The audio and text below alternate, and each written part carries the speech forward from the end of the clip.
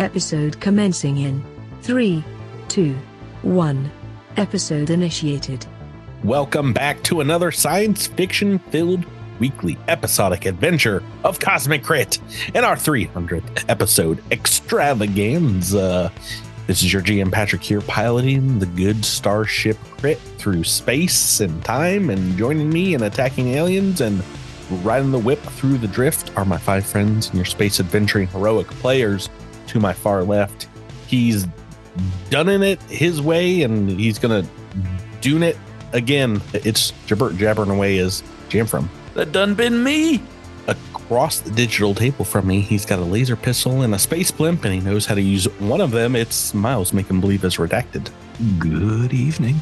To my right, the brave captain, stand-in, Flash Gordoning all over the place while it's Tyler talking as Prey Deer. Hello there. To my immediate left, he's the worst Starfleet member, but the best Starfinder critter we have. It's Drew, dying to play Zilix Bell. Huzzah!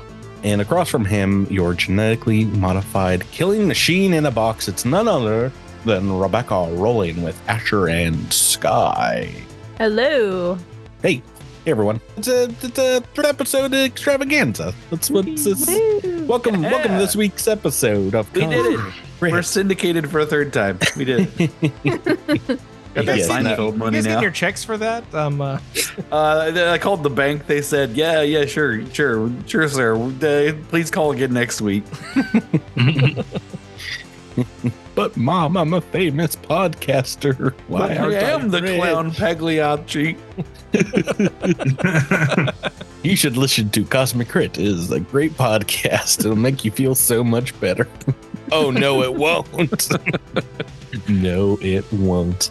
Guys, we have more episodes than the Doctor Who revival and the original Star Trek show and Battlestar Galactica combined. Yes, suck on that hurt. Yeah, I didn't do the math on that, but I'm pretty sure that's right. The proof that quality and quantity don't go together. How dare you, Tyler? We're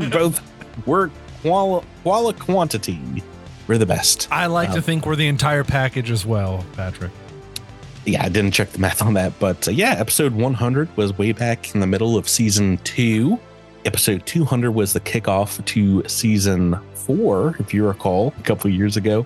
And yeah, I'm happy that this year we got another kind of mid-season episode, and it also kind of corresponded pretty well with Viridian Colony's 1-year anniversary. So, and it's also been almost a full year that we've been playing this season. I think it's actually only been 10 months or so, but we've been like planning, we've been planning season 5 Cosmic Crit for at least I have for a long time. So I've been with it for over a year. So it's almost like we're playing this season in real time, which I kind of find funny compared to what season 1 taking place over the course of a couple months. Season 2 felt like a week. What has been Right. what has been our longest season? Is it 1 still? No, episode wise. Yeah. Yeah. Was it 3?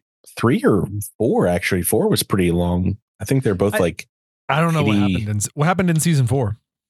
you guys had a lot of high level fights and they were very Our season long. 1 characters took a came long back time. and nothing happened. No, you'd say the universe think it was. just I feels remember like there was a season- motorcycle. Yeah.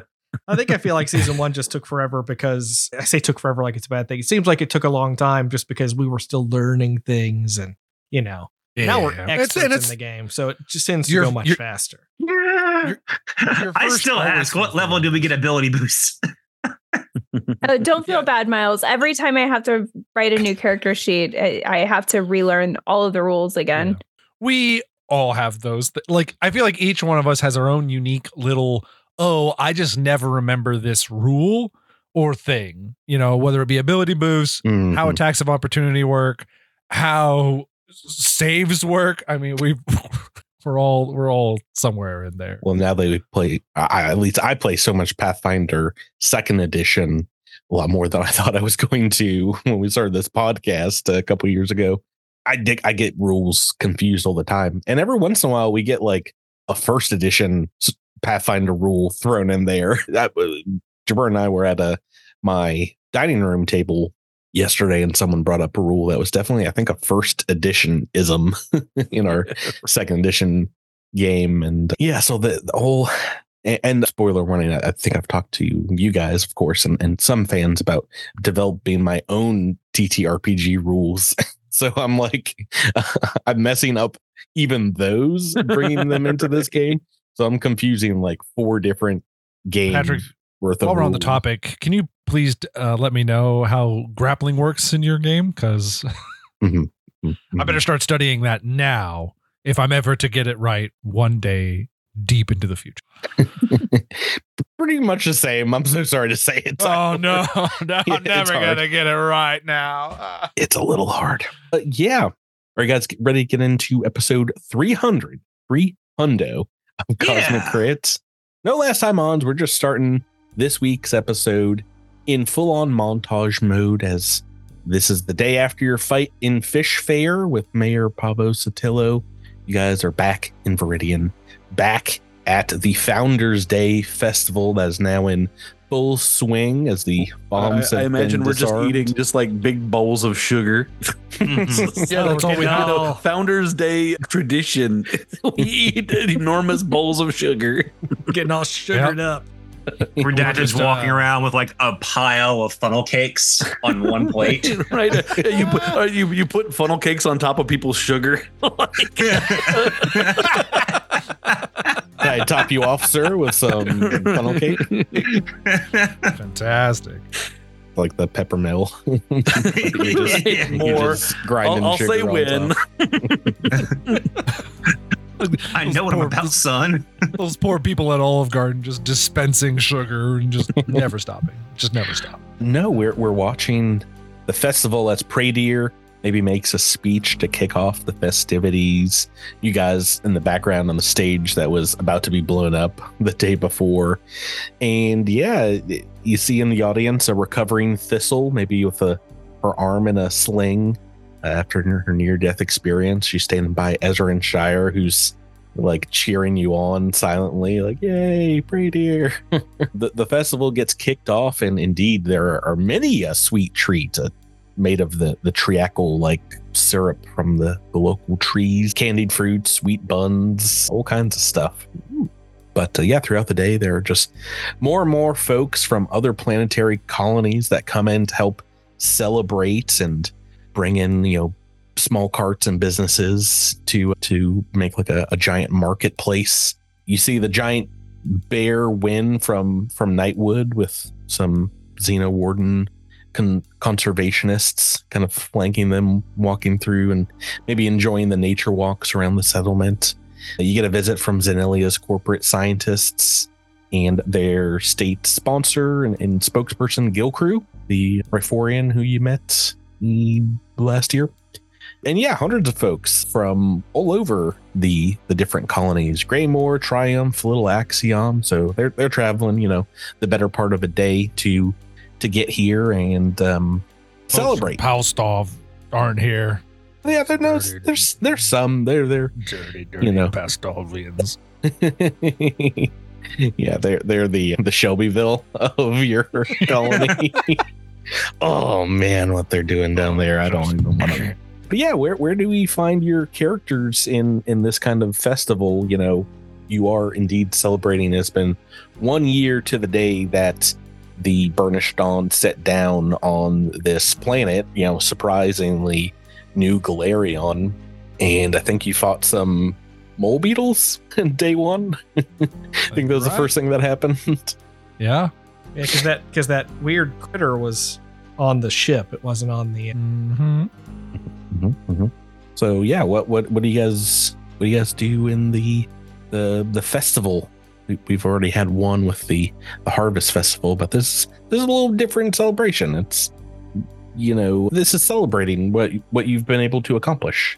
Great question. You know, What sort of booths? They're like, so like a fairground with like little games of chance and things like that. I think, yeah, there's got to be. I mean, I think there's, you know, gambling's not illegal. There's definitely, you know, like different casino style games. Yeah, and there's like dogs playing that's all Prey Deer's basketball. doing. Yeah. It's great. I think Zilix is over there too. Or Pradier's probably running one of them. I think he's probably running one of those stalls. Maybe it's like win your taxes back against the prime executive, and it's to see if folks can beat me at games of chance specifically. And I was imagining you being in like a dunking booth. Oh, I could also, Pradier would also, I think, be fine enough to do that. But he does use improved demoralize against anybody who tries to dunk him. So it's not easy. Pradier running games of chance in a dunking booth would be so much more fun if he could still see the future. That's just straight up. People would just be like, "Why bother? Why bother? We're not even going to go to the booth." It's only people from outside the colony where it's like, why are none of the locals lined up at Pradier's booth? They know better. They know. I feel like Redacted would still be just like walking around consuming as much fair food as Redacted could, because you had your own booth set up in the Harvest Festival. Did you not want to hand out candies and confections this year? No, Redacted wants to eat candies and confections. Before you were doing a service to the colony, and now you're cashing it in. Yeah, Redacted took some local youth as a volunteer to work the booth, so Redacted could enjoy the festival. I have rules for skimmer tables that are from a Starfinder AP. If you actually do want to play cards, Tyler, I just realized that I you're have them in my Yeah, notes. I don't know if you actually know this, because I probably have never. I don't know if I've ever brought it up, but Pradier's background or his theme is actually gambler. So yes, I feel like I have to play to my theme here in the fact that Pradier. Yeah, how many credits do you want to bet? 3,000. Do you have that many credits?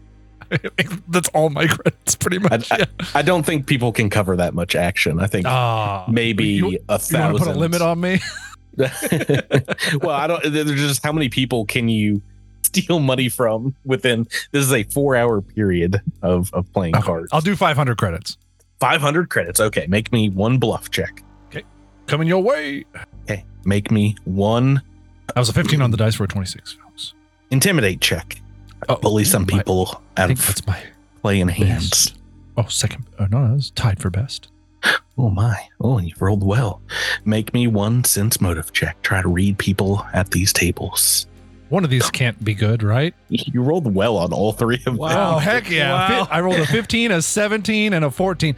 Those are my 3 best skills. So I do feel I feel great about that. That's awesome. Yes. So after spending the entire majority of the early part of the festival here, you make, how much did you put down? 500. You make 250 credits. Yeah. Just stealing from people, basically. That's funny. It would have been hilarious if you had rolled anything below like a 14. Some good rolls here. Just, There's a staff that I want to buy, so. Well, hopefully those credits will. Put you over the edge. I still need 700 more credits to buy it, but we're getting closer. Right. While you're playing these cards, Pradier, you find yourself it difficult to get away from Thistle, who maybe comes over and, besides being very thankful to all of you for her rescue after her capture by Pavo Sotillo, is, extremely seemingly smitten with Pradier, and we'll try not to cool you too much on the skimmer tables, but we'll bring you some cider and cocoa as the day moves on. This will do. Have you ever played these games of chance before? Is this something you are familiar with? No, not really. I believe it or not, I'm not very good at lying. Well, sometimes it's not so much about doing the lying, but it's about just perceiving the other, and being a spy, you are very perceptive. So maybe at some point he pulls away from the tables and if just teaches her some things or something, or does some 1v1 private lesson from the master. Private lessons. There we go. That sounds better. Is that what the kids are calling it these days? You old hound dog you. Tyler's a few years younger than me, so he's what the kids are calling. Yeah, I'm glad that I set the precedent for what the kids are doing these days. Yeah, later on in the afternoon, as you guys maybe reconvene after some games and fair food, Ezra and Shire brings you guys lunch after, everything has gotten underway during maybe at a kind of a secluded table overlooking the fairgrounds up on the hill, and says, well, guys, you all managed to do it. You've got one full year under your belt here. We've managed to survive, I guess, get outside this scrape with, well, what you said was, fish fair, and I guess the stag bears was pretty bad. But yeah, you guys have done a great job. Thank you. It has been helpful to have someone like yourself behind us, keeping us even keeled and on task. Yeah, no, it's almost like I'm also worthy of getting my own eel jacket. It's like I'm, an equal member of the team as you guys are. Just throwing it out there. Yeah, I think we have the eel jackets, but if we can perhaps make like a fan version of the eel jackets, I don't actually say this. That would be too mean. You used up all the eel material on your own jackets. There's no more eel.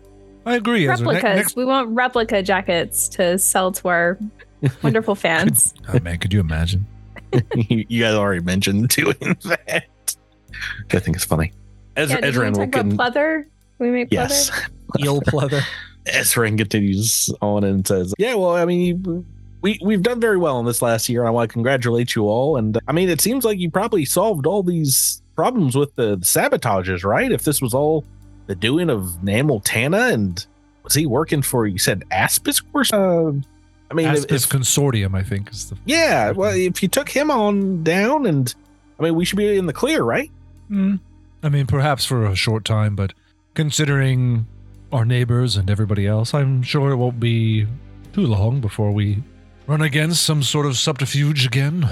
Well, that's a little sad. I was really hoping we were on the other side of things here, but well, I mean, it's just 1 year under our belts. After this festival is over and we wrap everything up here, I mean, we got to set our agenda for the following year, look to expand. I already talked to Karis Dorn over comms this morning, and well, he's really apologetic about Fish Fair's manipulation by Pavo, and he's already cleared to help me with some data recovery. And yeah, do you think you guys can trust those colonists down there enough? Maybe I was actually bring them into the fold. I was actually thinking about bringing Dorn up here and sending you down to Fish Fair to operate things there. Oh God, what did I do? Dorn will just take over your responsibilities here at this guy seemed really good. I understand, sir. He seemed very helpful. I don't know, but I'll pack my things and go. No, teasing aside, yes, I think my read off of Mr. Dorn was that he was mostly concerned with, the citizens of Fish Fair. I don't think he really had too much of a stomach for what his employer was participating in. I thought you were going to say he was primarily concerned with making drinks, because that was my experience. To be fair to him, though, Jamfram was yelling at him to make drinks in the middle of our combat, so and they were just the boost to morale that we needed. Karis, juice me now. I need hydration for all fights.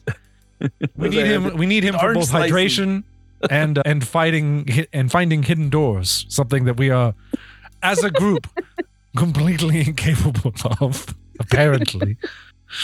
They're hidden. What were we supposed to do?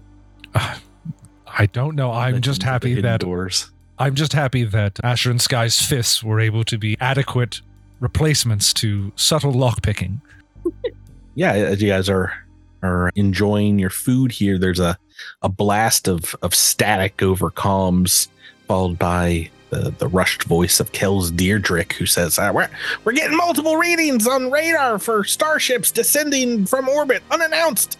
It's over a dozen ships. We got incoming down there. They're here to celebrate.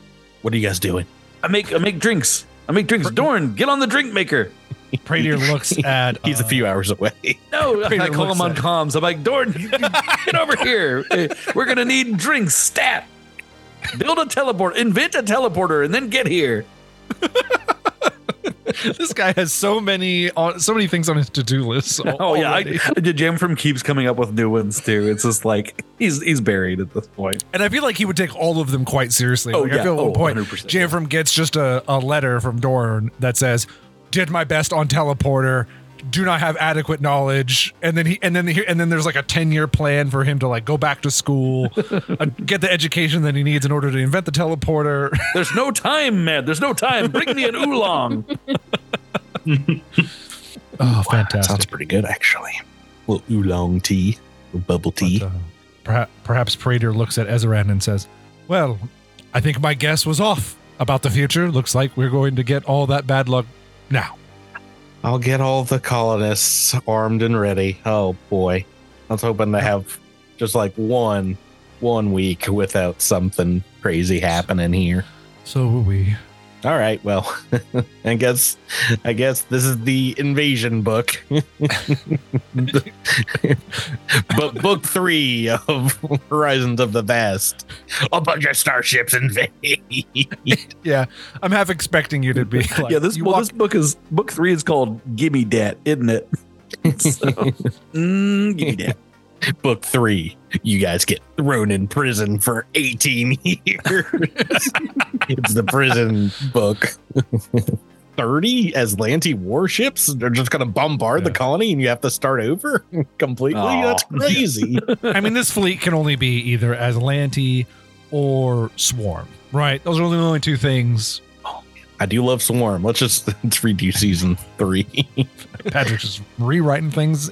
No, you guys can watch as about a dozen or so ships enter atmosphere to the far south, closer to the equator.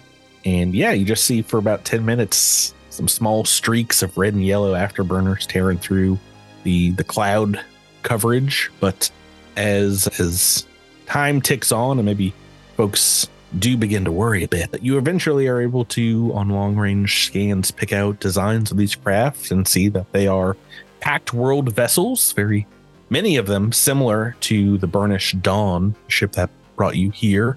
And yeah, eventually you do get clearance calls for landing. All these vessels want to land right in and around Viridian. They want to land near us? Yeah, and they send their popular beacons. These are indeed ships bound from Absalom Station that are coming in. Well, tarnation. I mean, nothing's changed. Grab your guns and set up ambush points along the landing. I'm gonna shoot whatever steps out of there. It's like a child holding a flower. Unless Raimi himself comes out of that first ship, someone's getting blasted. Yeah, you're gonna have to put them outside the Willowant fields and stables because there's not enough starship parking in the main town center for Viridian. But yeah, most of the festival goers have kind of gathered to greet these ships, and as the doors to the craft hiss open out of the locked hull, you see all at once dozens of folks disembarking, but they don't look like ordinary colonists. Indeed, the first thing that walks down the gantry is a mascotted, a costumed mascot of some sorts. It looks like they're dressed in a large set of golden plate armor made out of foam rubber. And their head is cartoonishly large paper mache and foam contraption that indeed looks like a giant golden helmet. It speaks with a booming voice. It's audio boosted perhaps by the ship's speakers. And this character says, "It is I, Abadar, mightiest of the ancient gods. I've traveled far from my home to reclaim this lost planet in the name of the vault and my followers' investments opportunities." He's got like a rubber scepter he waves around and says, "Forevermore let this land be known as Absalom Land.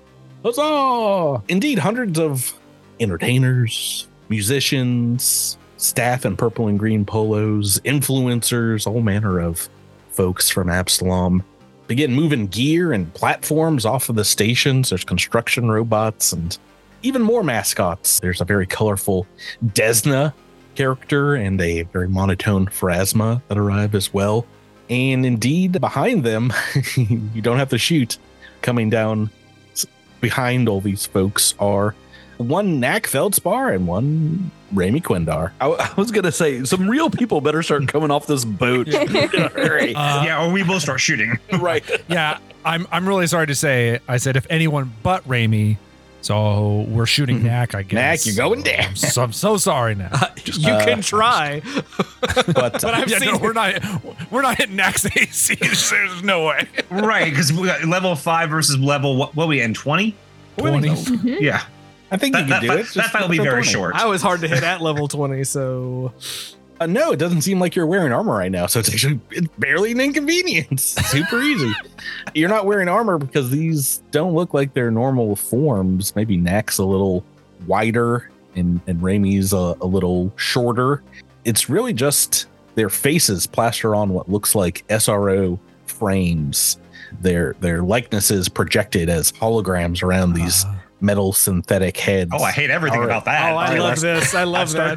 I start shooting. Raimi says, "Hey, we are sorry we couldn't be there in person to greet you all. But this journey is still way too long. We're not devoting like a month for a guest appearance. But we have some exciting news we wanted to share nevertheless.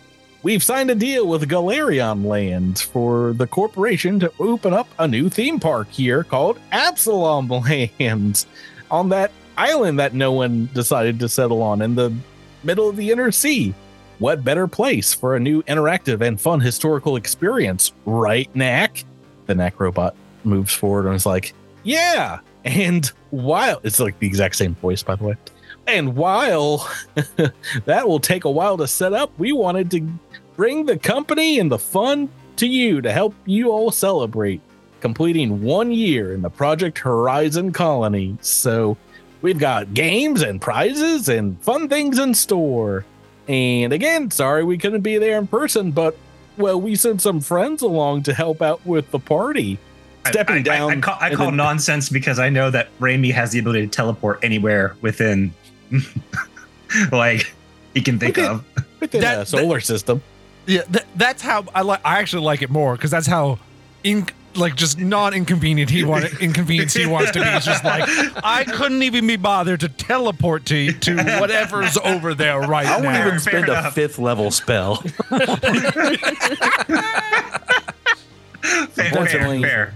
Fortunately, you guys are still very far away from Absalom. Absalom's not far away from you. You guys could go back there in like a week, but the Starstone has started working up again. But it's still, it's almost like as long as a drift travel trip can take. It seems to take that long to get to this system.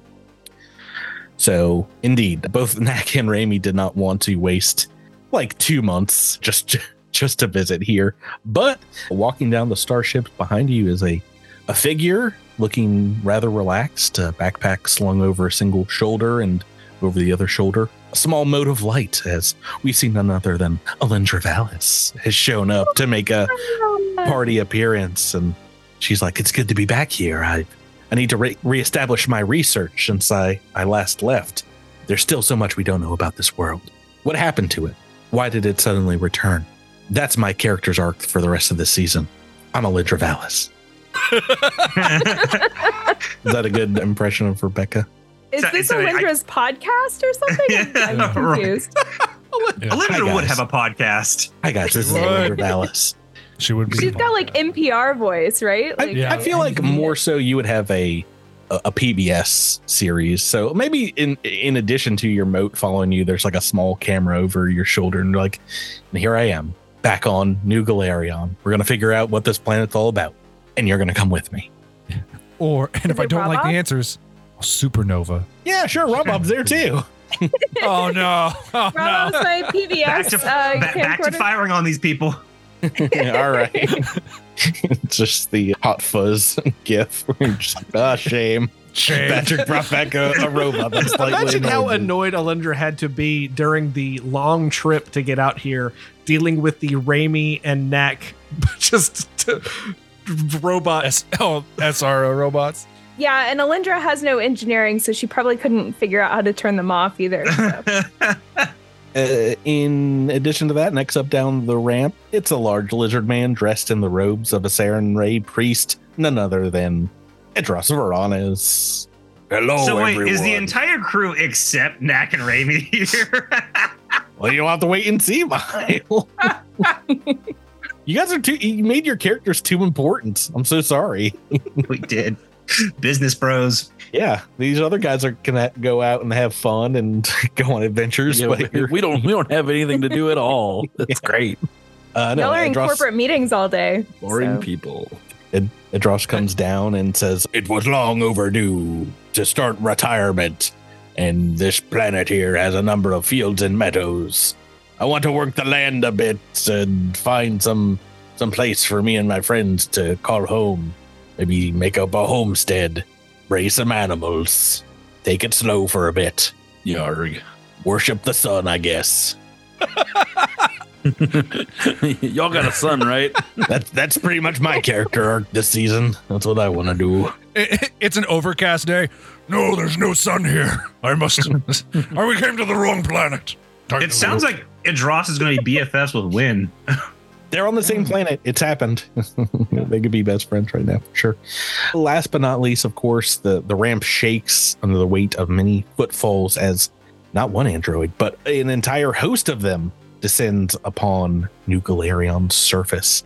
Maybe there's some rhythmic chanting, some humming going along with them, as most of them seem to be wearing very dark cloaks embroidered with large numbers over their android hearts.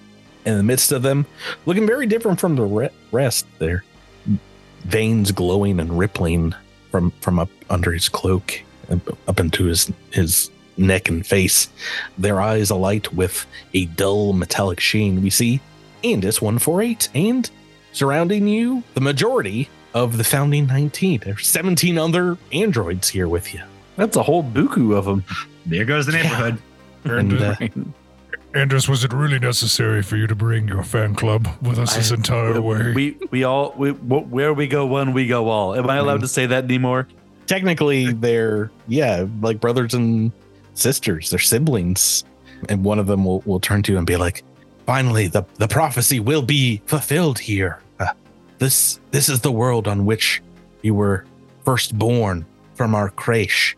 It is where Triune says that we must return to complete our ritual. We might just have to set up a temple here because, well, the weather is really nice. It doesn't seem like it gets too hot in the summer, not too cold in the winter. Yes, And I don't like think I'll throw a temple tantrum. Nurse. Oh boy. Oh boy. The daddest joke I think Sorry. you've ever Sorry. said. Oh boy. Oh boy. It's like it's been 2 seasons since we heard one of those. There's a flurry of activity as you guys can meet these living legends that have saved the universe multiple times here and show them around Viridian Colony. It reminds you of your first week, your initial landing a year ago, as some of these ships' bulkheads are broken down and set up into like a small avenues and buildings, and you see some more ships taking off south to go colonize other lands. But a lot of folks begin to set up like a little mini theme park here and some shopping centers. There's a huge food pavilion, some rides, an open kind of dais area where folks are gathering and all the mascots are hanging out. But yeah, this area seems dedicated to kind of a bolterized history of Galarion and the ancient gods. I did not make up Galarian land, by the way. I was when we started recording. It's in the Ports of Call book of Starfinder. Oh, Really? That's It is fantastic. a theme park dedicated to ancient Galarion. to what they imagine ancient Galarian might have been like. Yeah, Complete with whalers on the moon and whatnot. yes, there's a bar Taphon mascot. Yeah. I feel like at some point, Adros would like lumber over to Asher and Sky and like kind of stare for a minute or two and then turn around to like Alinda and be like, does her jacket look familiar? I think I swear I've seen this before. And one just like that. Did we not have these? I like your jacket though. Thank you. I think Asher and Sky are probably a little bit starstruck. I mean, these are famous warrior, I don't know, starfighters, I guess. Yeah, very famous starfighters. Especially Adras. Oh my. Adras was an icon, right? I mean, like literally, he's more famous. It was for a long time. Was. That up? He hung that up. He changed his career. Oh, okay. Oh, so he's no longer famous. We all collectively forgot about Adras because he was no longer an icon. Okay. People stop being famous all the time. I guess it's like JTT. Yeah, JTT isn't famous anymore. Aww. Yeah. Who? Okay. I think you're thinking of Devin Sawa. No, he's in the Chucky TV series. Good too. Very good. We love. I would probably compare like maybe Adras to being more famous than like a JTT. Like I would think it like be like the Prince turning himself into the artist. Like that kind of move. He also, along with the others of the crew, helped save the universe twice, and once like only a year and a half ago. So right. But now, but then he got all retirements. You know, then he got there. all Jesus-y about it, and so. Have you heard about Saren Ray? You become a level 20 divine champion, and suddenly there's all these clerical responsibilities, and they keep telling me I need to pay for my meals. Something. I can't read the contracts they send over. I forward them to Knack, and he tells me that I shouldn't be signing these things. And then you sign them anyway. Well, I keep forgetting to send them to him first. I sign them, and then I send them to him, and then he tells me I'm always doing these backwards. And now he's like months away from communication, so I feel like the best thing for me to do is build a house in the middle of the woods. Mr. Knack invested in some Apple company, and now we don't got to worry about money nose mowers. Mm-hmm. So that's good. Forrest Gump. Yeah, we know. Okay, good. Because no one showed any reaction to me quoting a very imagine that we should have unfamous line from Forrest Gump. I mean, it was no temple tantrum. Let's be honest. Nothing will be. Let's just explain the second time to Bert.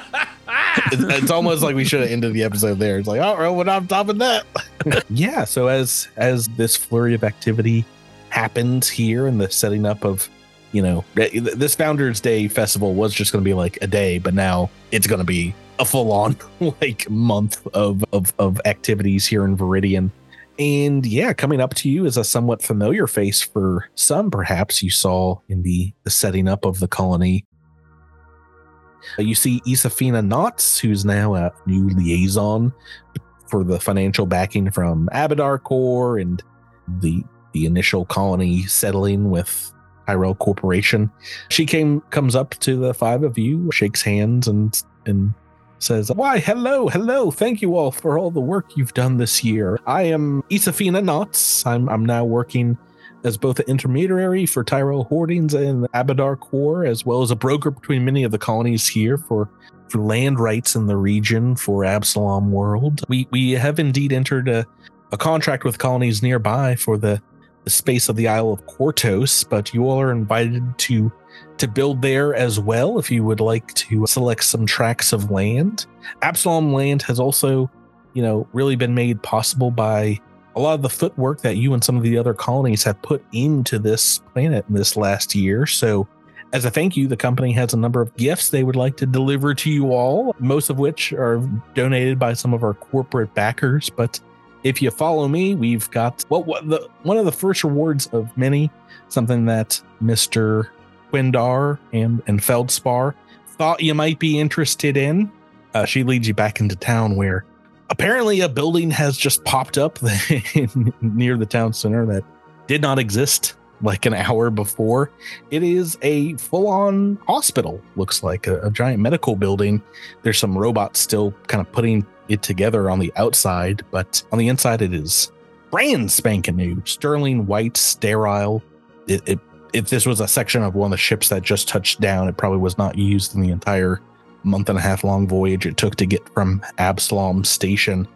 Isafina says, we want to thank you all for, well, the sacrifices that you made. We understand that we almost lost a couple of you to permanent radiation death, and, well, they donated everything inside this clinic, including a mnemonic resonator that is charged up and free for all of you to use. And in addition to that, Tyrell Holdings is gifting everyone here your choice of personal upgrades from synaptic accelerators, symbiotes, ability crystals. And yeah, the process is almost entirely automated. We've got a number of technicians that can help you out with this transition. And this procedure can be done overnight while you guys rest up in the labs as a thank you for I can get my body back. Oh, no, whoa, sorry. That is not something that they are able to do. You're stuck with that one. Cries and undead. They can do some light cosmetic work, but in the future, we're going to have to schedule that. But yeah, they're ready. They're ready with a new technology, new procedure where you guys can, work on your brains overnight, but also as soon as you wake up, you'll have increased reflexes or you'll feel a little smarter. They're great. They're wonderful. The technology that they have. But like I said, so these kind of things suddenly. I feel I'm plus so glad 2 wise. I'm so glad that these things have been invented and will be available for all of us for always. Oh, they're not? Oh, okay. Just for now. Yeah.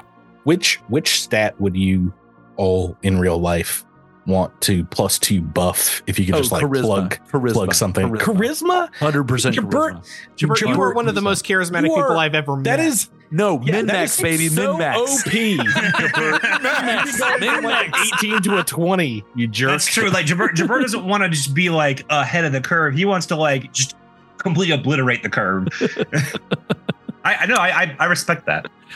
I'd do Constitution because I don't want my tummy to hurt as much.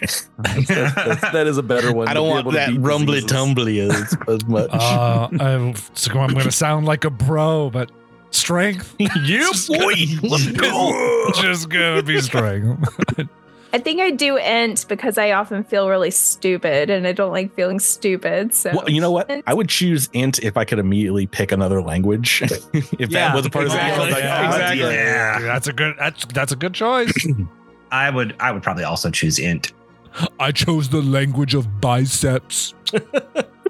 Bis, but tries, quads, delts. The first day of the festival is winding down. Are you guys okay? I only speak 2 languages, rise and grind. There's that natural 20 charisma right there. Yeah, there we go. Gosh. Are you guys willing to go through this procedure immediately? Like I said, the first day of the festival is winding down here. There's a very helpful Kasathan technician that is, you can leave and come back and do it just like overnight sleep, but they give you some sci-fi pajamas before you head off into a small room that has 5 interconnected pods to climb in. And I think maybe Pradier can identify these pods. These are new mnemonic editors that seem to use a kind of rel state technology very similar to what was found on where you were found, the sleep pods on board the ship, the Devastation Ark. Yeah, they you guys can get in your jammies, strap in, and slowly drift off to sleep as you see, kind of gas fill up the pods. And there's a few medical technicians that come in and monitor your transition to rel sleep. And Jamfram, you see one of these figures kind of, come in, and it kind of raises some alarm bells as you see them speaking in the doorway to a shadowy figure you can identify as a Rigzar Mortis. Oh, Riggs. And as the doctor turns around, you can confirm it is indeed a familiar face, the same Ripper Doc that you owe money. The doctor that saved your life, loaned you out a black lung, who we've never met before. we have never met before on the podcast, but as they turn around, you do see a small black-furred Skittermander with a white mohawk and one of the most intimidating scowls, but yet also adorable faces. He's so of any underworld doctor. Patrick, he's so scary, but he's so helpful. I'm going to pause you right now using the Cosmic Crit Starfinder Skittermander generator. What is the Skittermander's name? Well, I actually have a name. I thought about using that, which is funny, but I hope you guys got the reference on his description. Yes. Oh no, I missed it. Sorry, what was it? It's related to me. It is. Oh, yeah. Sorry, Tyler. I don't have a picture of it, but he's very much the Spike of the Stripe Mogwai. from Stripes is that his name? Yeah. I think so. Spike was in Gremlins 2. Stripe was in Gremlins 1. I'm with you now. White mohawk, black fur. The most intimidating yet adorable Skittermander underworld doctor in all of Absalom. And you see as he turns around, indeed, his name tag reads Dr. Feely Good. Dr. Feeling Good. He's the one they call Dr. Feeling Good. Yeah. Wait, it's Dr. Feely Good, which means we don't even know his first name, his last name. No, his first name is Feely. His first name is Feely. No, but no, you don't say doctor and then their first name and their last name. You say like, well, I'm not saying it. I do. Every time I speak to my wife, I have to say doctor, wife's first name, wife's last name. Otherwise, she gets very upset with me. It's so weird that you married someone named wife's first name. Yeah, it was a choice, but I think it worked out in the end. Her parents were eventually happy with their choice. But our daughter is going to make someone very happy one day, or it's going to be a bad name. No, yeah, three of these 6 hands kind of wave at you, Jamfram, as this chemical cocktail kicks in and knocks you out. My eyes get real wide for a second. I put a hand up on the glass before I. It makes that like noise, that streaking noise. Jamfram just pulled the Titanic on it. No, but the 5 of you all wake up together, and you are missing a kidney. You are outside in the forest of Viridian. It's very easily identifiable to you now. That we're all missing a kidney for a year. I just said that, Jeffrey. I literally just said that. Just said it. Oh, I'm sorry. I'm sorry. I didn't hear it. I apologize. Drew, the script has you saying missing a kidney in the next 60 seconds, so make sure. My character doesn't even have kidneys. Can't challenge that. Can't challenge it yet. How do you rank? Yo, what makes your pee-pee, Drew? Zilix, tell me true. Where does your pee-pee come from? Oh man, I like to think you wake up in the forest and that's the first thing you ask. And once again, we have to call out Jabert's natural charisma, because anybody else saying that would have been weird. Yeah, but you all seem to be waking up, and there's kind of like a weird liminal fog that has settled over bits of the forest here, and as you look up, it is overcast. There's not a lot you can see up in the sky. I mean, it's daytime, it's bright out, but indeed, this does seem to be both a very familiar and kind of a unfamiliar section of the forests of Viridian that you guys find yourself in. What would you like to do? Can Pradier roll some kind of check to realize, is this Rel state? Is this just part of the Rel experience? Well, you're really going to take over all the rolls in this episode, but yeah, go right ahead and roll Mysticism check. No one else has rolled a check except for you. Your gambling way. I had to, I went gamba. Had a stunt on them. Some people we need more gambas. Mysticism. Oh wow. Natural 20. Yeah, natural 20. Right here. Just rocks all day. Can we go into some kind of combat? Can we have a boss fight now? That would be dope.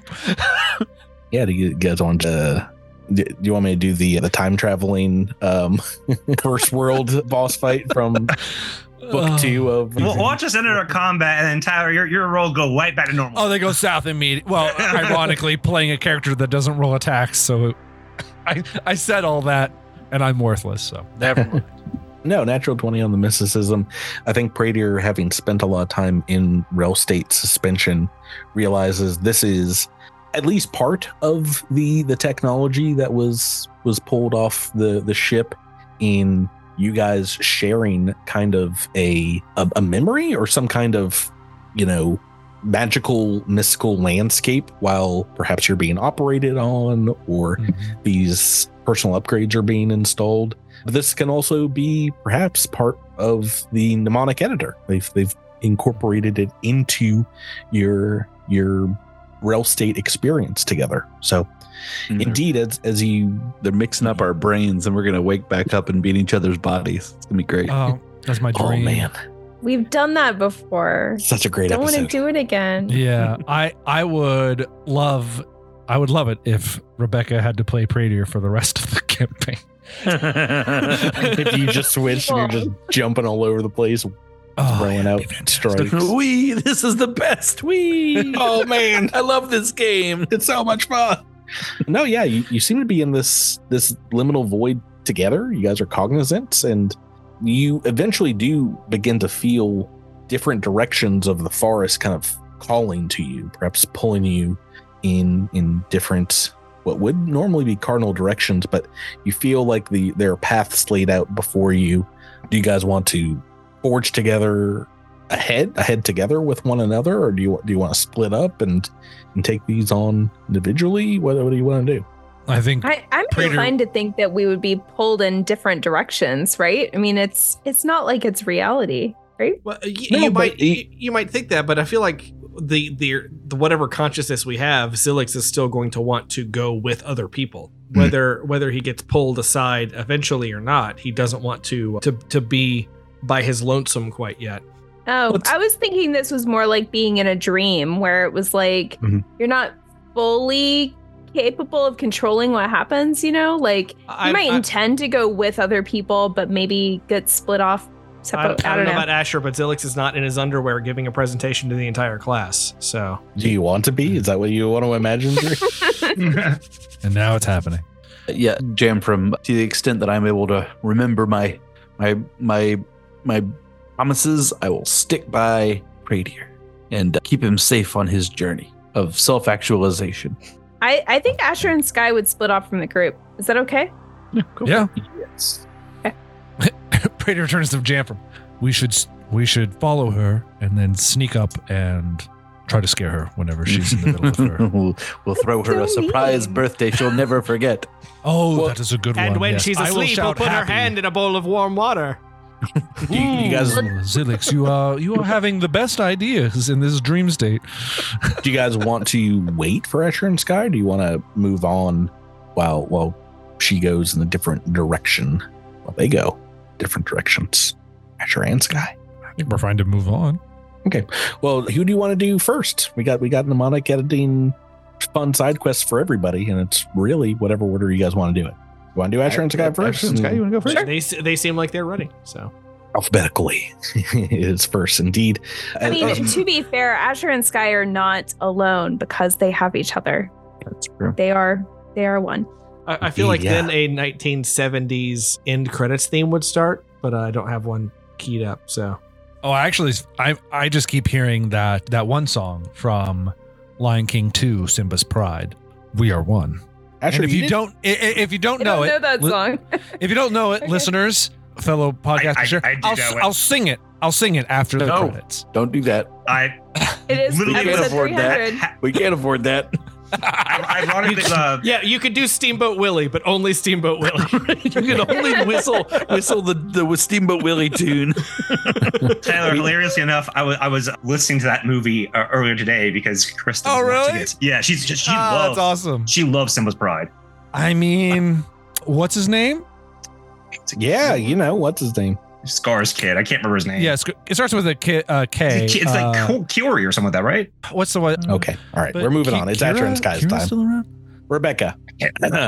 Yep. As you split off from the group and begin walking through the forest, it begins to transition, and you see large red rocks show up amongst the trees here in the fog. And eventually this gives way as the trees disappear, and you find yourself walking on the surface of Akaton. In the distance, there's a crashed and you see in the middle of some nasty looking aliens, Trizarchy fighting off some folks, and you find indeed your mother, who seems to be wielding a long tack lash, kind of keeping a number of creatures at bay. And as you get closer, you see that these are swarm component trying to overpower her, but her very fluid movements, kind of unlike some of your Battleflower training. She seems to be more moving, juking, dodging, and then going in for like these really brutal, precise hits. Every time one of these alien critters seems like they're about to surge forward, you also see what looks like her tiger stripe, like Karakan's, her symbiote, kind of flashes a bit, and they seem to be stunned or perhaps mesmerized by what is happening here, as she is able to, she's holding off like 8 different swarm components and giving them what for as they move in, punishing every single time they try to do so. And eventually you watch as one of them gets a very good hit in, good bite perhaps on her leg, and she falters for a bit before backflipping out of the group of them and continuing the fight.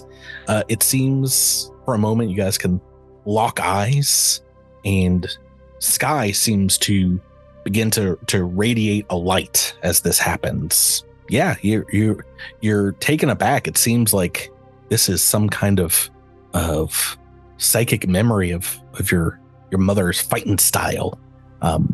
Something that you never really got a chance to see firsthand, but it is very effective. You can study this for a while before this begins to fade away and you find yourself back in the forest once more. But you did know at least of your mother that she fought the swarm, perhaps died at their hand in the previous swarm war. But how does Asher take? I guess Asher and Sky take seeing this fight happen. So Asher was a very small child when they got separated from, and doesn't have a whole lot of actual memory, but I'm sure that there's some subconscious in there somewhere that this is probably drawing upon. But, I think consciously anyway, they really only remember the battle flowers. However, that is not true for Sky. Sky is a part of this grander, colony of the parasite, and I think has, retains that connection in some way, or at least has more of the memories of what actually happened. So perhaps this is coming in a large way from Sky, and I suspect that Asher would be relying on Sky and putting their trust in Sky in this moment, and feeling that deeper connection through Sky, I guess. Yeah. I imagine it is kind of like watching a how-to video on this very different fighting style. And maybe this happened.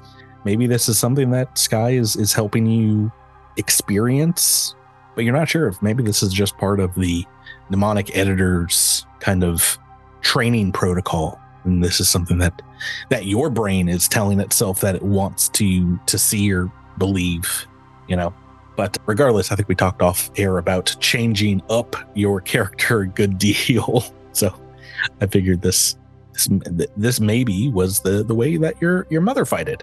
Yeah, fought, you mean? her fighty way. Yeah, I think Asher very much, still appreciates their time with the battle flowers and what the battle flowers did for them. They wouldn't have survived without battle flowers, of course. But also, there's always a part of them that wants to be able to connect to where, their origins. So I think that they would see this as, I am transitioning from being a vanguard to being an operative, but keeping the battle flower motif, I guess. So, or archetype, I suppose, is the correct term. I like to call it Triziarca precision fighting. Oh, that was your mother's style. No, that's good. I very much want to stay in character. It's just that the class wasn't really working for me in the way that I wanted the character to, function, I guess. But I'm also seeing, after a year on this colony, I think that there's some there are some gaps that need to be filled in skill abilities for that. I don't know what you're talking about. You guys didn't fail to find or open a door in the last episode. So an hour or so, it felt like good times. So okay. Yeah, very much still in the martial arts, style and everything like that. But yeah, a little bit of a different build. So we'll see how it goes. I'm sacrificing some things, but gaining some other things. So it'll be interesting to see the trade-off there. Who do we want to look at next? And the four of you, the rest of you, want to go together on this next journey? Sure. Yeah. Let's go. Who's next? Let's go. You and I? Yeah, sure. Are we going to Redacted? As you walk forward, the rest of you, night seems to settle on the forest as the trees peel away, and you feel like you're just in a limitless black void that stretches around you, just pitch black as you step forward here. The only thing you can hear that feels different is you eventually hear kind of metal clicks as your boots hit the ground beneath you. And eventually in the distance, as you walk forward, you see 3 lights and illuminating 3 floating desks behind them, each a gray alien floating about 15 feet in the air above these hover desks, and each of them bearing the insignia across a sash over their suits, marking them as kind of arbiters of technology. One of them psychically speaks out into all of your minds and says, "Your name's redacted for security purposes. You have put forward a submission to the Advanced Technologies Directive for a theoretical energy source fragment. State your business here. What is it that you are looking to build?" Don't know. It says on your form, your paperwork. Sick cars. It says space wagon. What is a space wagon? The finest vehicles ever created, and it's beyond our aesthetic knowledge. We don't understand. Why is a vehicle important to your mission? Where do you plan to take this craft? Everywhere. Your placement testing has proved you have a high acumen to enter into other fields of study. Demolitions, riflery, robotics, all those divisions have requested your assistance. Why would you take this energy source, if we were to grant it to you, for an experimental vehicle? Why not choose another path? Because those paths are boring and short-sighted. Name redacted. It seems you have connections that this council does not quite understand, because we were given special dispensation to allow one to take this energy source or a vehicle specifically to the new colonies that were founded. We just want you to know that if you do not utilize this technology to its maximum extent, we can and will revoke it. If we find that you are not meeting our goals, do we make ourselves clear? Redacted just kind of stares back in response. Excellent. The polite way to respond to a question. Stony silence. You are correct. That is the gray culture. It is the way. From the darkness, indeed, a small engine core that looks like a bread box, like a little black box, filled with kind of like an orange lightning floating around what looks like an orb of some sort inside of it, kind of moves forward. And indeed, this is what Redacted needs to take on a major engineering project, and is the power source for the space wagon, for the air vehicle, for whatever form it takes in the future.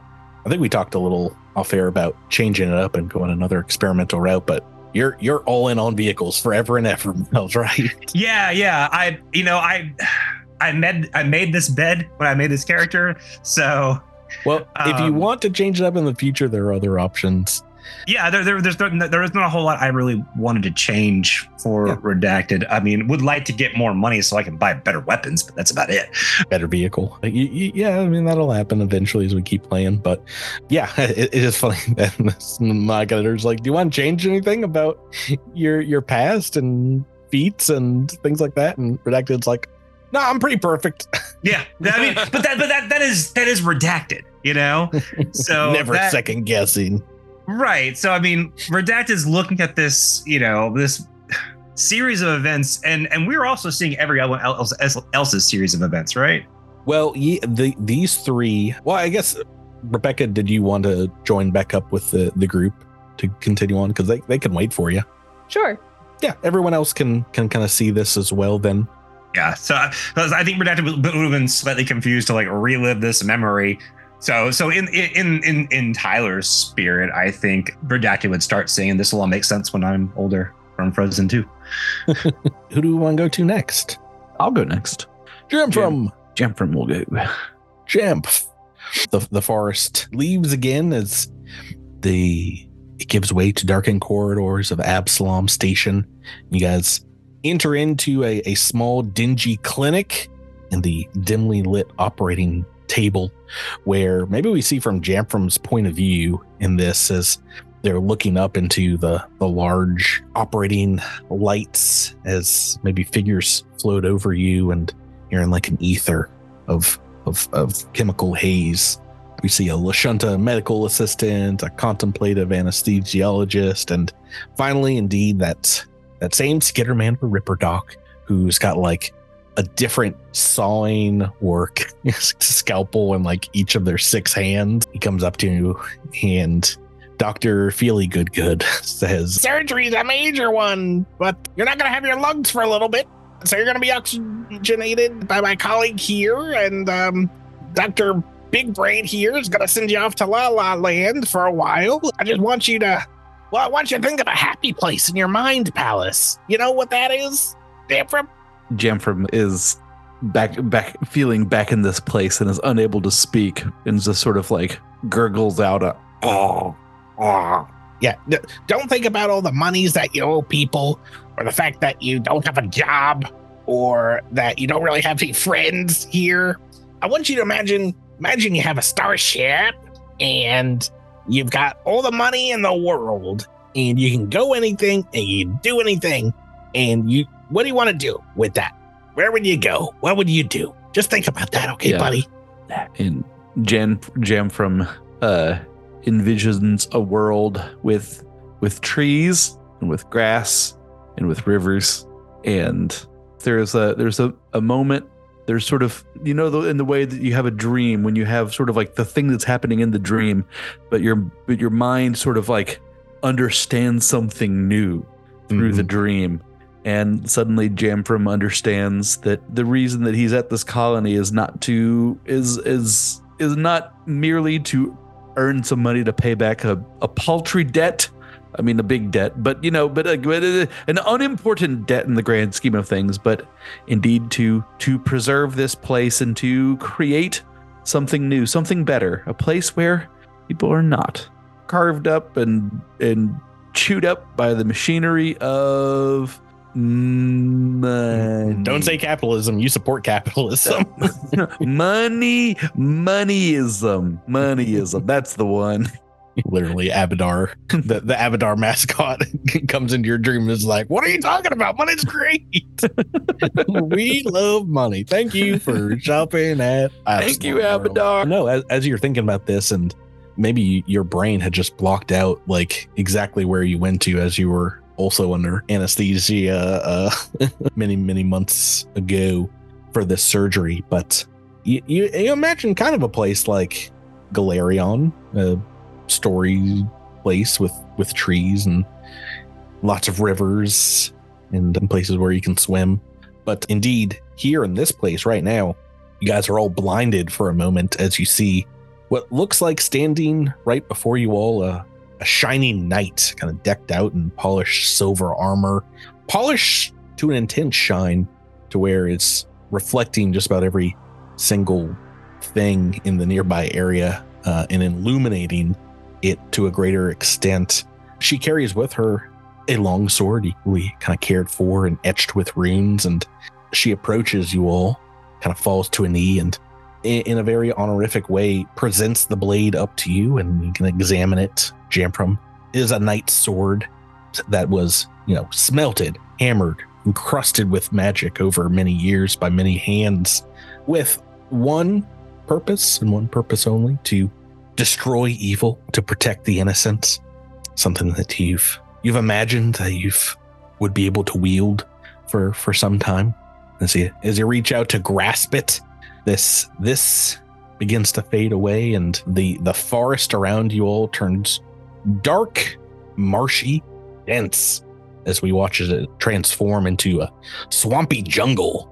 The smell here turns to one of death, and we see what looks like an Extangi woman stepping through the blackened, blighted forest in a environmental space suit. Their environmental protections up. The leaves here are all molded over with fungi. The same disease has ravaged most of the planet.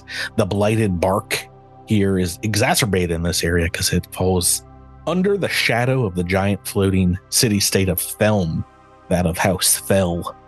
We see sickly puddles of black sludge gather that kind of gives off noxious gases. Behind her, you all stand moving forward where once a young Zilix stood, holding on to his mother's coattails. Not quite while you were a hatchling, not while you're an adolescent, somewhere in between. She's brought you here to the surface to meet someone in a small grotto near dead palms. Overhead, you see this figure as you walk forward, hidden amongst the mimsy bora groves. It's a very ancient-looking Extangi man. His eyes milk white with kind of sclera overgrown with fungal splotches, almost like a petri dish of like little blooms. His scales are almost all chalky white, maybe in places where they've tried to shed and haven't come off perfectly, or others where he's just lost color pigmentation control.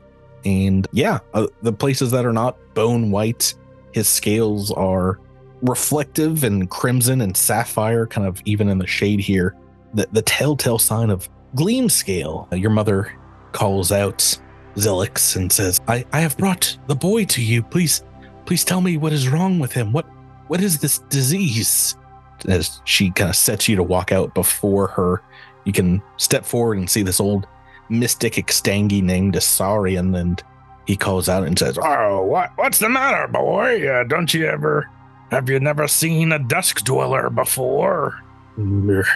I'm frightened, sir. What's that? I'm frightened, sir. More porridge? No. You don't need to be frightened. You have your fancy spacesuit to keep you from breathing all this in. But as long as I've been down here, I don't need it anymore. Tell me, boy, what does it feel like when your scales begin to shine? I'm not sure. Does it feel good? Is it something that you feel like you have control over? And what of it that you see? What have you seen in your visions? What do they tell you? Your mother kind of like interjects. She's like, I'm sorry, visions? What are you talking about? Eventually, the blighted bark takes over everything. Flora, fauna, Extangi alike. And those with power in the ancient ways, those with gleam scales, can hold back the disease. But eventually, the visions come. Visions of a darkness we cannot escape. He draws his fingers through the air in a giant circle and drags a line down through its top. You can train the boy to control his scales. Your scientists no doubt will try to heal him, but there's nothing wrong with him.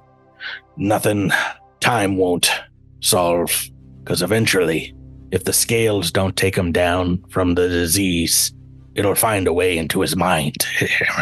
When that day comes, boy, you're always welcome to come back here. Come back to live with me in the swamp. I say, Drew, to you. You can still hear that dark guttural laugh to this day. Your mother at that point had grabbed your hand and is very briskly walking back to the shuttle. Yeah, and as you guys walk back, what do you think so far? I mean, I guess all of you are seeing some of these visions of one another. Is there anything you you're finding out about one another that is, I guess, either news to you as a player or your characters. No one got to see what happened to Asher and Sky, but I guess everyone else saw the other three. But Asher and Sky's was real, like, creepy and dark, and like introduced some real dark aspect of their personality, like maybe, I don't know, gambling addiction. No, that's Prey Deer. Let's not get ahead of ourselves on who's seeing what. I'm sure we all would have felt differently about our little upgrades if we had known that they came with our own personal insight into trauma. But Prey Deer, does that mean you don't want to do yours? You want to? I have nothing to share because I've died. So good luck finding the memories of a dead man. We walk away from the jungle of Doadanga. Is that the name of the planet? And into what just looks like the regular forest that you guys have been walking in, the forests of New Galarion here. But as you continue walking, the forest, I guess it becomes more real, more solid, and maybe more familiar. The fog kind of dissipates, and you all find yourself standing outside the entrance once more to the Marizal laboratory, the one that was flooded with irradiation, the one indeed where Radier passed. I don't think there's anything making us go forward, and I think maybe we've all had enough of show and tell today. Radier, we have to go forward. We have to know what's in there. Do we? Come, Radier. I have followed you this far. Follow me. Follow me into the deepness. In case you aren't aware, our radiation protections have not increased since the last time we went into the laboratory. Die once from radiation, shame on me. Die twice from radiation, shame on you.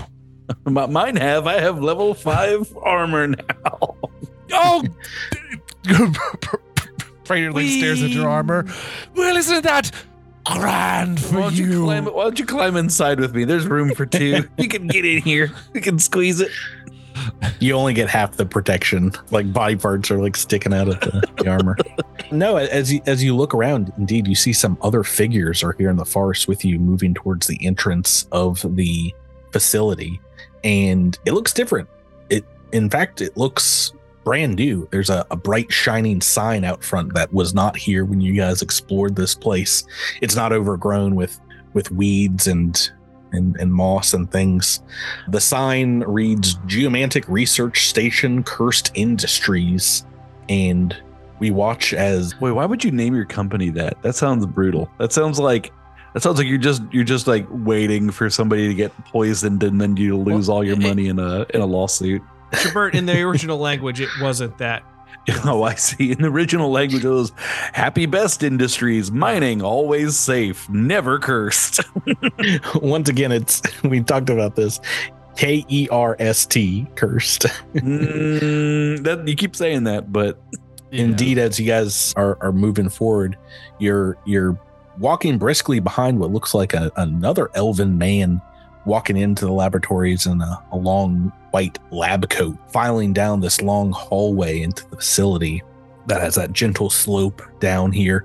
Indeed, you watch as he puts in his code and enters into the building, and as he walks down the hall, you can follow behind and you see what looks like a mechanic wearing some heavy welding gear, working on a weld on a door frame, and they say, "Oh, hello, Dr. Cursed." They tip up their welder's mask, and you see the very live form of Marnie Felivar, the undead woman you destroyed in the climactic final fights where Pradier lost his life, looking both alive and young and very happy. Both hale and not dead. Patrick, instead of saying when Pradier lost his life, can you say when Pradier began his unlife? Can we put positive spins? How about when he gave his life? Like it was. I've done my best, Tyler, to not say where Pradier ate it. But now I'm going to say it. Wow. This is the place where Pradier ate it. Jeez, just full disrespect. Technically also where Marnie Felivar ate it. This figure kind of waves back this elven figure and says, "Morning, Marnie. Oh, we all set for tomorrow's experiment?" It is a voice that sounds kind of familiar, though maybe there's like a little bit of a Marizah heavy accent. Marnie kind of like shakes her head and is like, yep, the readings on the site are all good. Obelisk should be a pretty easy experiment to start with.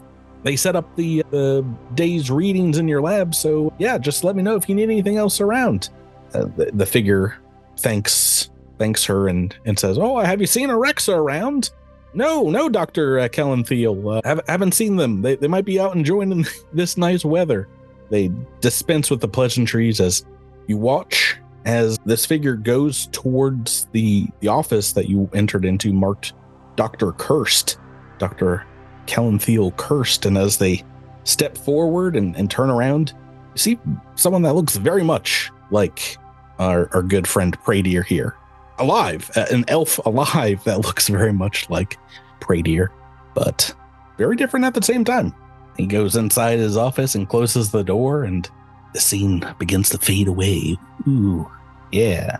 I got little memories for everybody, Tyler. You just because you don't have all your memories, it doesn't mean you get to miss out on them.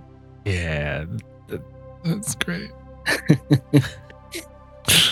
Well, if everyone's happy with our little trips through memory lane, maybe we can find our way out of this or whatever. Radio, that looked like you would there. What's going on? What does that mean? You know, I think you guys don't even need to roll sense motive for this. I'll just give it to you. Raider's about to lie. You don't say. Yeah.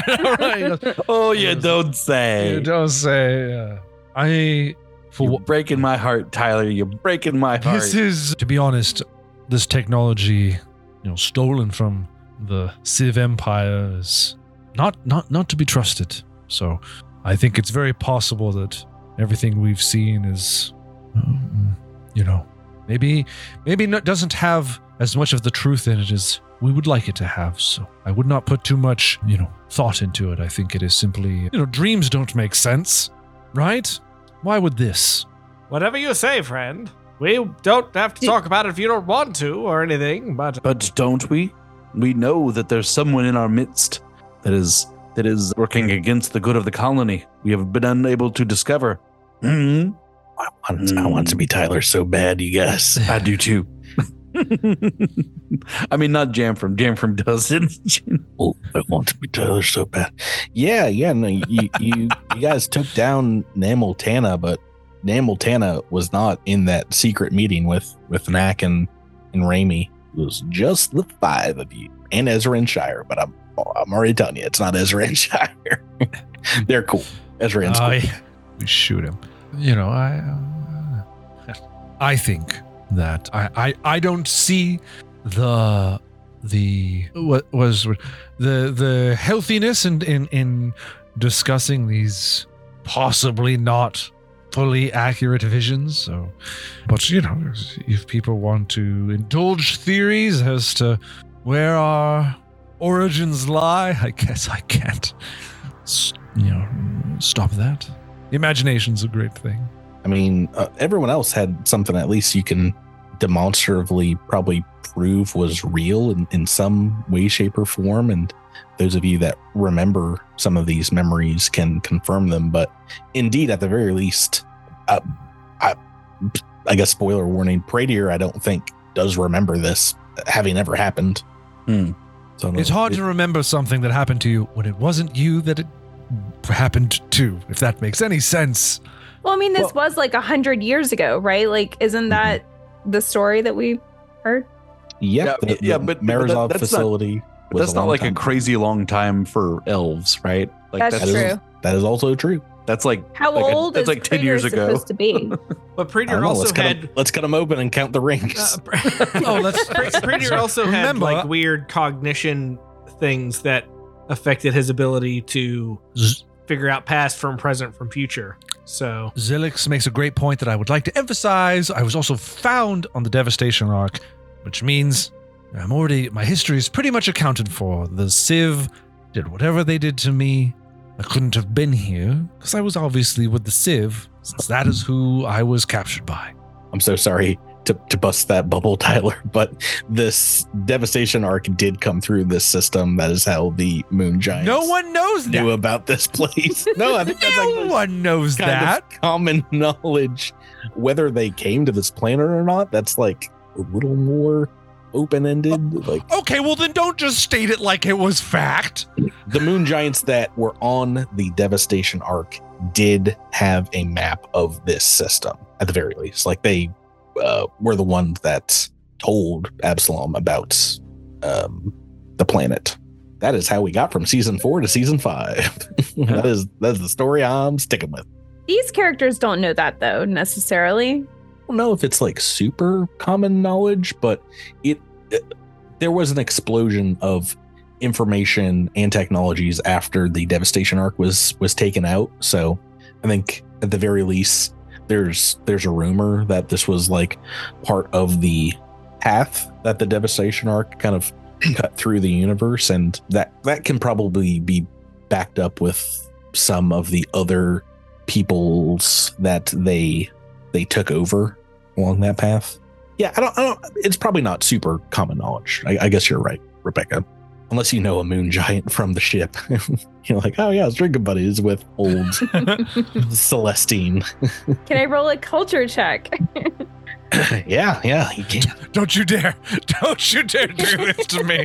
Yeah, so you guys can wake up from the shared experience the following day here in this chamber in your sci-fi pajamas, maybe having gone through this experience together and waking up rafted, some enhanced augmentations, and yeah, with some new skills or abilities. Company really hooked you up as far as min-maxing or changing up your characters in addition to having leveled up to level 5.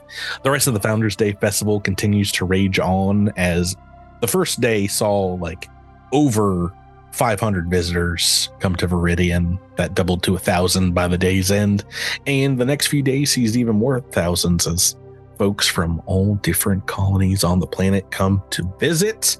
And eventually the company begins to ship out down south, start building Absalom world, and about a week or so later things begin to quiet down back in Viridian. You guys can get back to good old regular colony management, doling out those resource points and building roads, I guess. I don't know what else you do. You kids with your music. You guys have survived the most wild parts of this planet, what this planet has had to throw at you, from mountain eels to crazy radiation zombies and stag bears, and have all lived to tell the tale. But episode 300 does not end on New Galerion, but we're racing all the way back to the darkened city streets, office buildings of Absalom Station, to a shell corporation inside a very large skyrise that reads Jacarium Industries. Inside, there's a very large laboratory, multi-floor laboratory operation set up, and we see a landscape of sterile-looking engineers and chemists in white suits working on a large project together, and an office looking down on this lab. A couple of figures, one of them a rotund human man, and the other an old Asharan scientist with a big old metallic Akata guard at his side. There's a knock at the door, and an assistant comes in and says, "Oh, I'm so sorry to have to give you this word back from New Galerion, but, well, it seems that Pavos and Tillo is dead. The fish fair gambit has failed, Mr. Loachworts. Do you want me to send a reply message back to our contacts?" And indeed, as he turns around, you see Xantos Loachwort with a bunch of metallic Dr. Octopus apparatus on his back, kind of adjusting. Open fire. Spells. Open fire. None of you are there. This is for the audience. No. And he says, "Someone's there. I'll do it myself. I get to control them." click. Xantos says, oh, we have bigger fish to fry on that planet. Our enemies are moving against us, and I think it's time we had a little bit more of a hands-on approach. It's time to pack our bags, Nakithi. We've got a energy source to track down. And when we do, we're going to be continued. Go! Nick Keith, he's working with Loachwort. I told you guys. You shouldn't have brought it up, Miles. Xanthos Loachwort never gonna die. Never. I think Miles has a different plan. Different plans. This character that has never met him before, he's just gonna have an instinctual urge to like run him over. Universal truths are a thing. Oh gosh. It seems like Redacted would be the third member of that boy band. Miles, Redacted, Xanthos. Yeah, that's all I got for 300. I'm so sorry we didn't have musical elements. Listen, maybe episode 400. Yeah, put that on the books. What are you guys doing in 2026? I know we're in 2024 right now, but 2026 sounds so far out. Yeah. No, every year after, like I said, I grew up playing Cyberpunk 2020. I was like, wow, the far off future of the year 2020. Now everything past that, I'm like, this is not real. This is not real. Where are the flying cars? Our son's graduation year is 2030. And that's like simultaneously so far out, but not that far away. No, not at all. Not far enough away. That's going to do it. Believe it or not, guys, we still have 4 books of this campaign to play. We're almost 40 episodes in. We still have 4 books to play. And these first 2 have been honestly very tame and mild, like content wise. Each of the next ones kind of ramps up. It's like, oh, you've got to fight stag bears and like a mean mayor. What's the boss of this book? No, it's going to get much more goofy as we continue on. I'm into it. So that's going to do it for episode 300. Everyone, thank you for playing with me. Thank you. Thank you, Patrick. Thank you, Patrick. Listeners, and thank you for the gifts. I know you said they were from the company, but really they're from you. So thank you. No problem.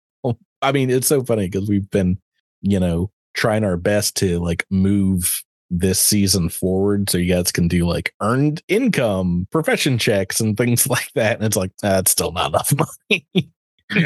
We need to like have like a time jump of like 5 years. We need to Battlestar Galactica this.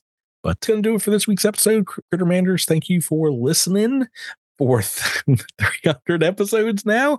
And we will catch you on the next 300 and at least next week. Thanks for listening. We'll catch you on the next Cosmic Crit. Dargle Bargle. Bye. Bye-bye. Good night. Bye.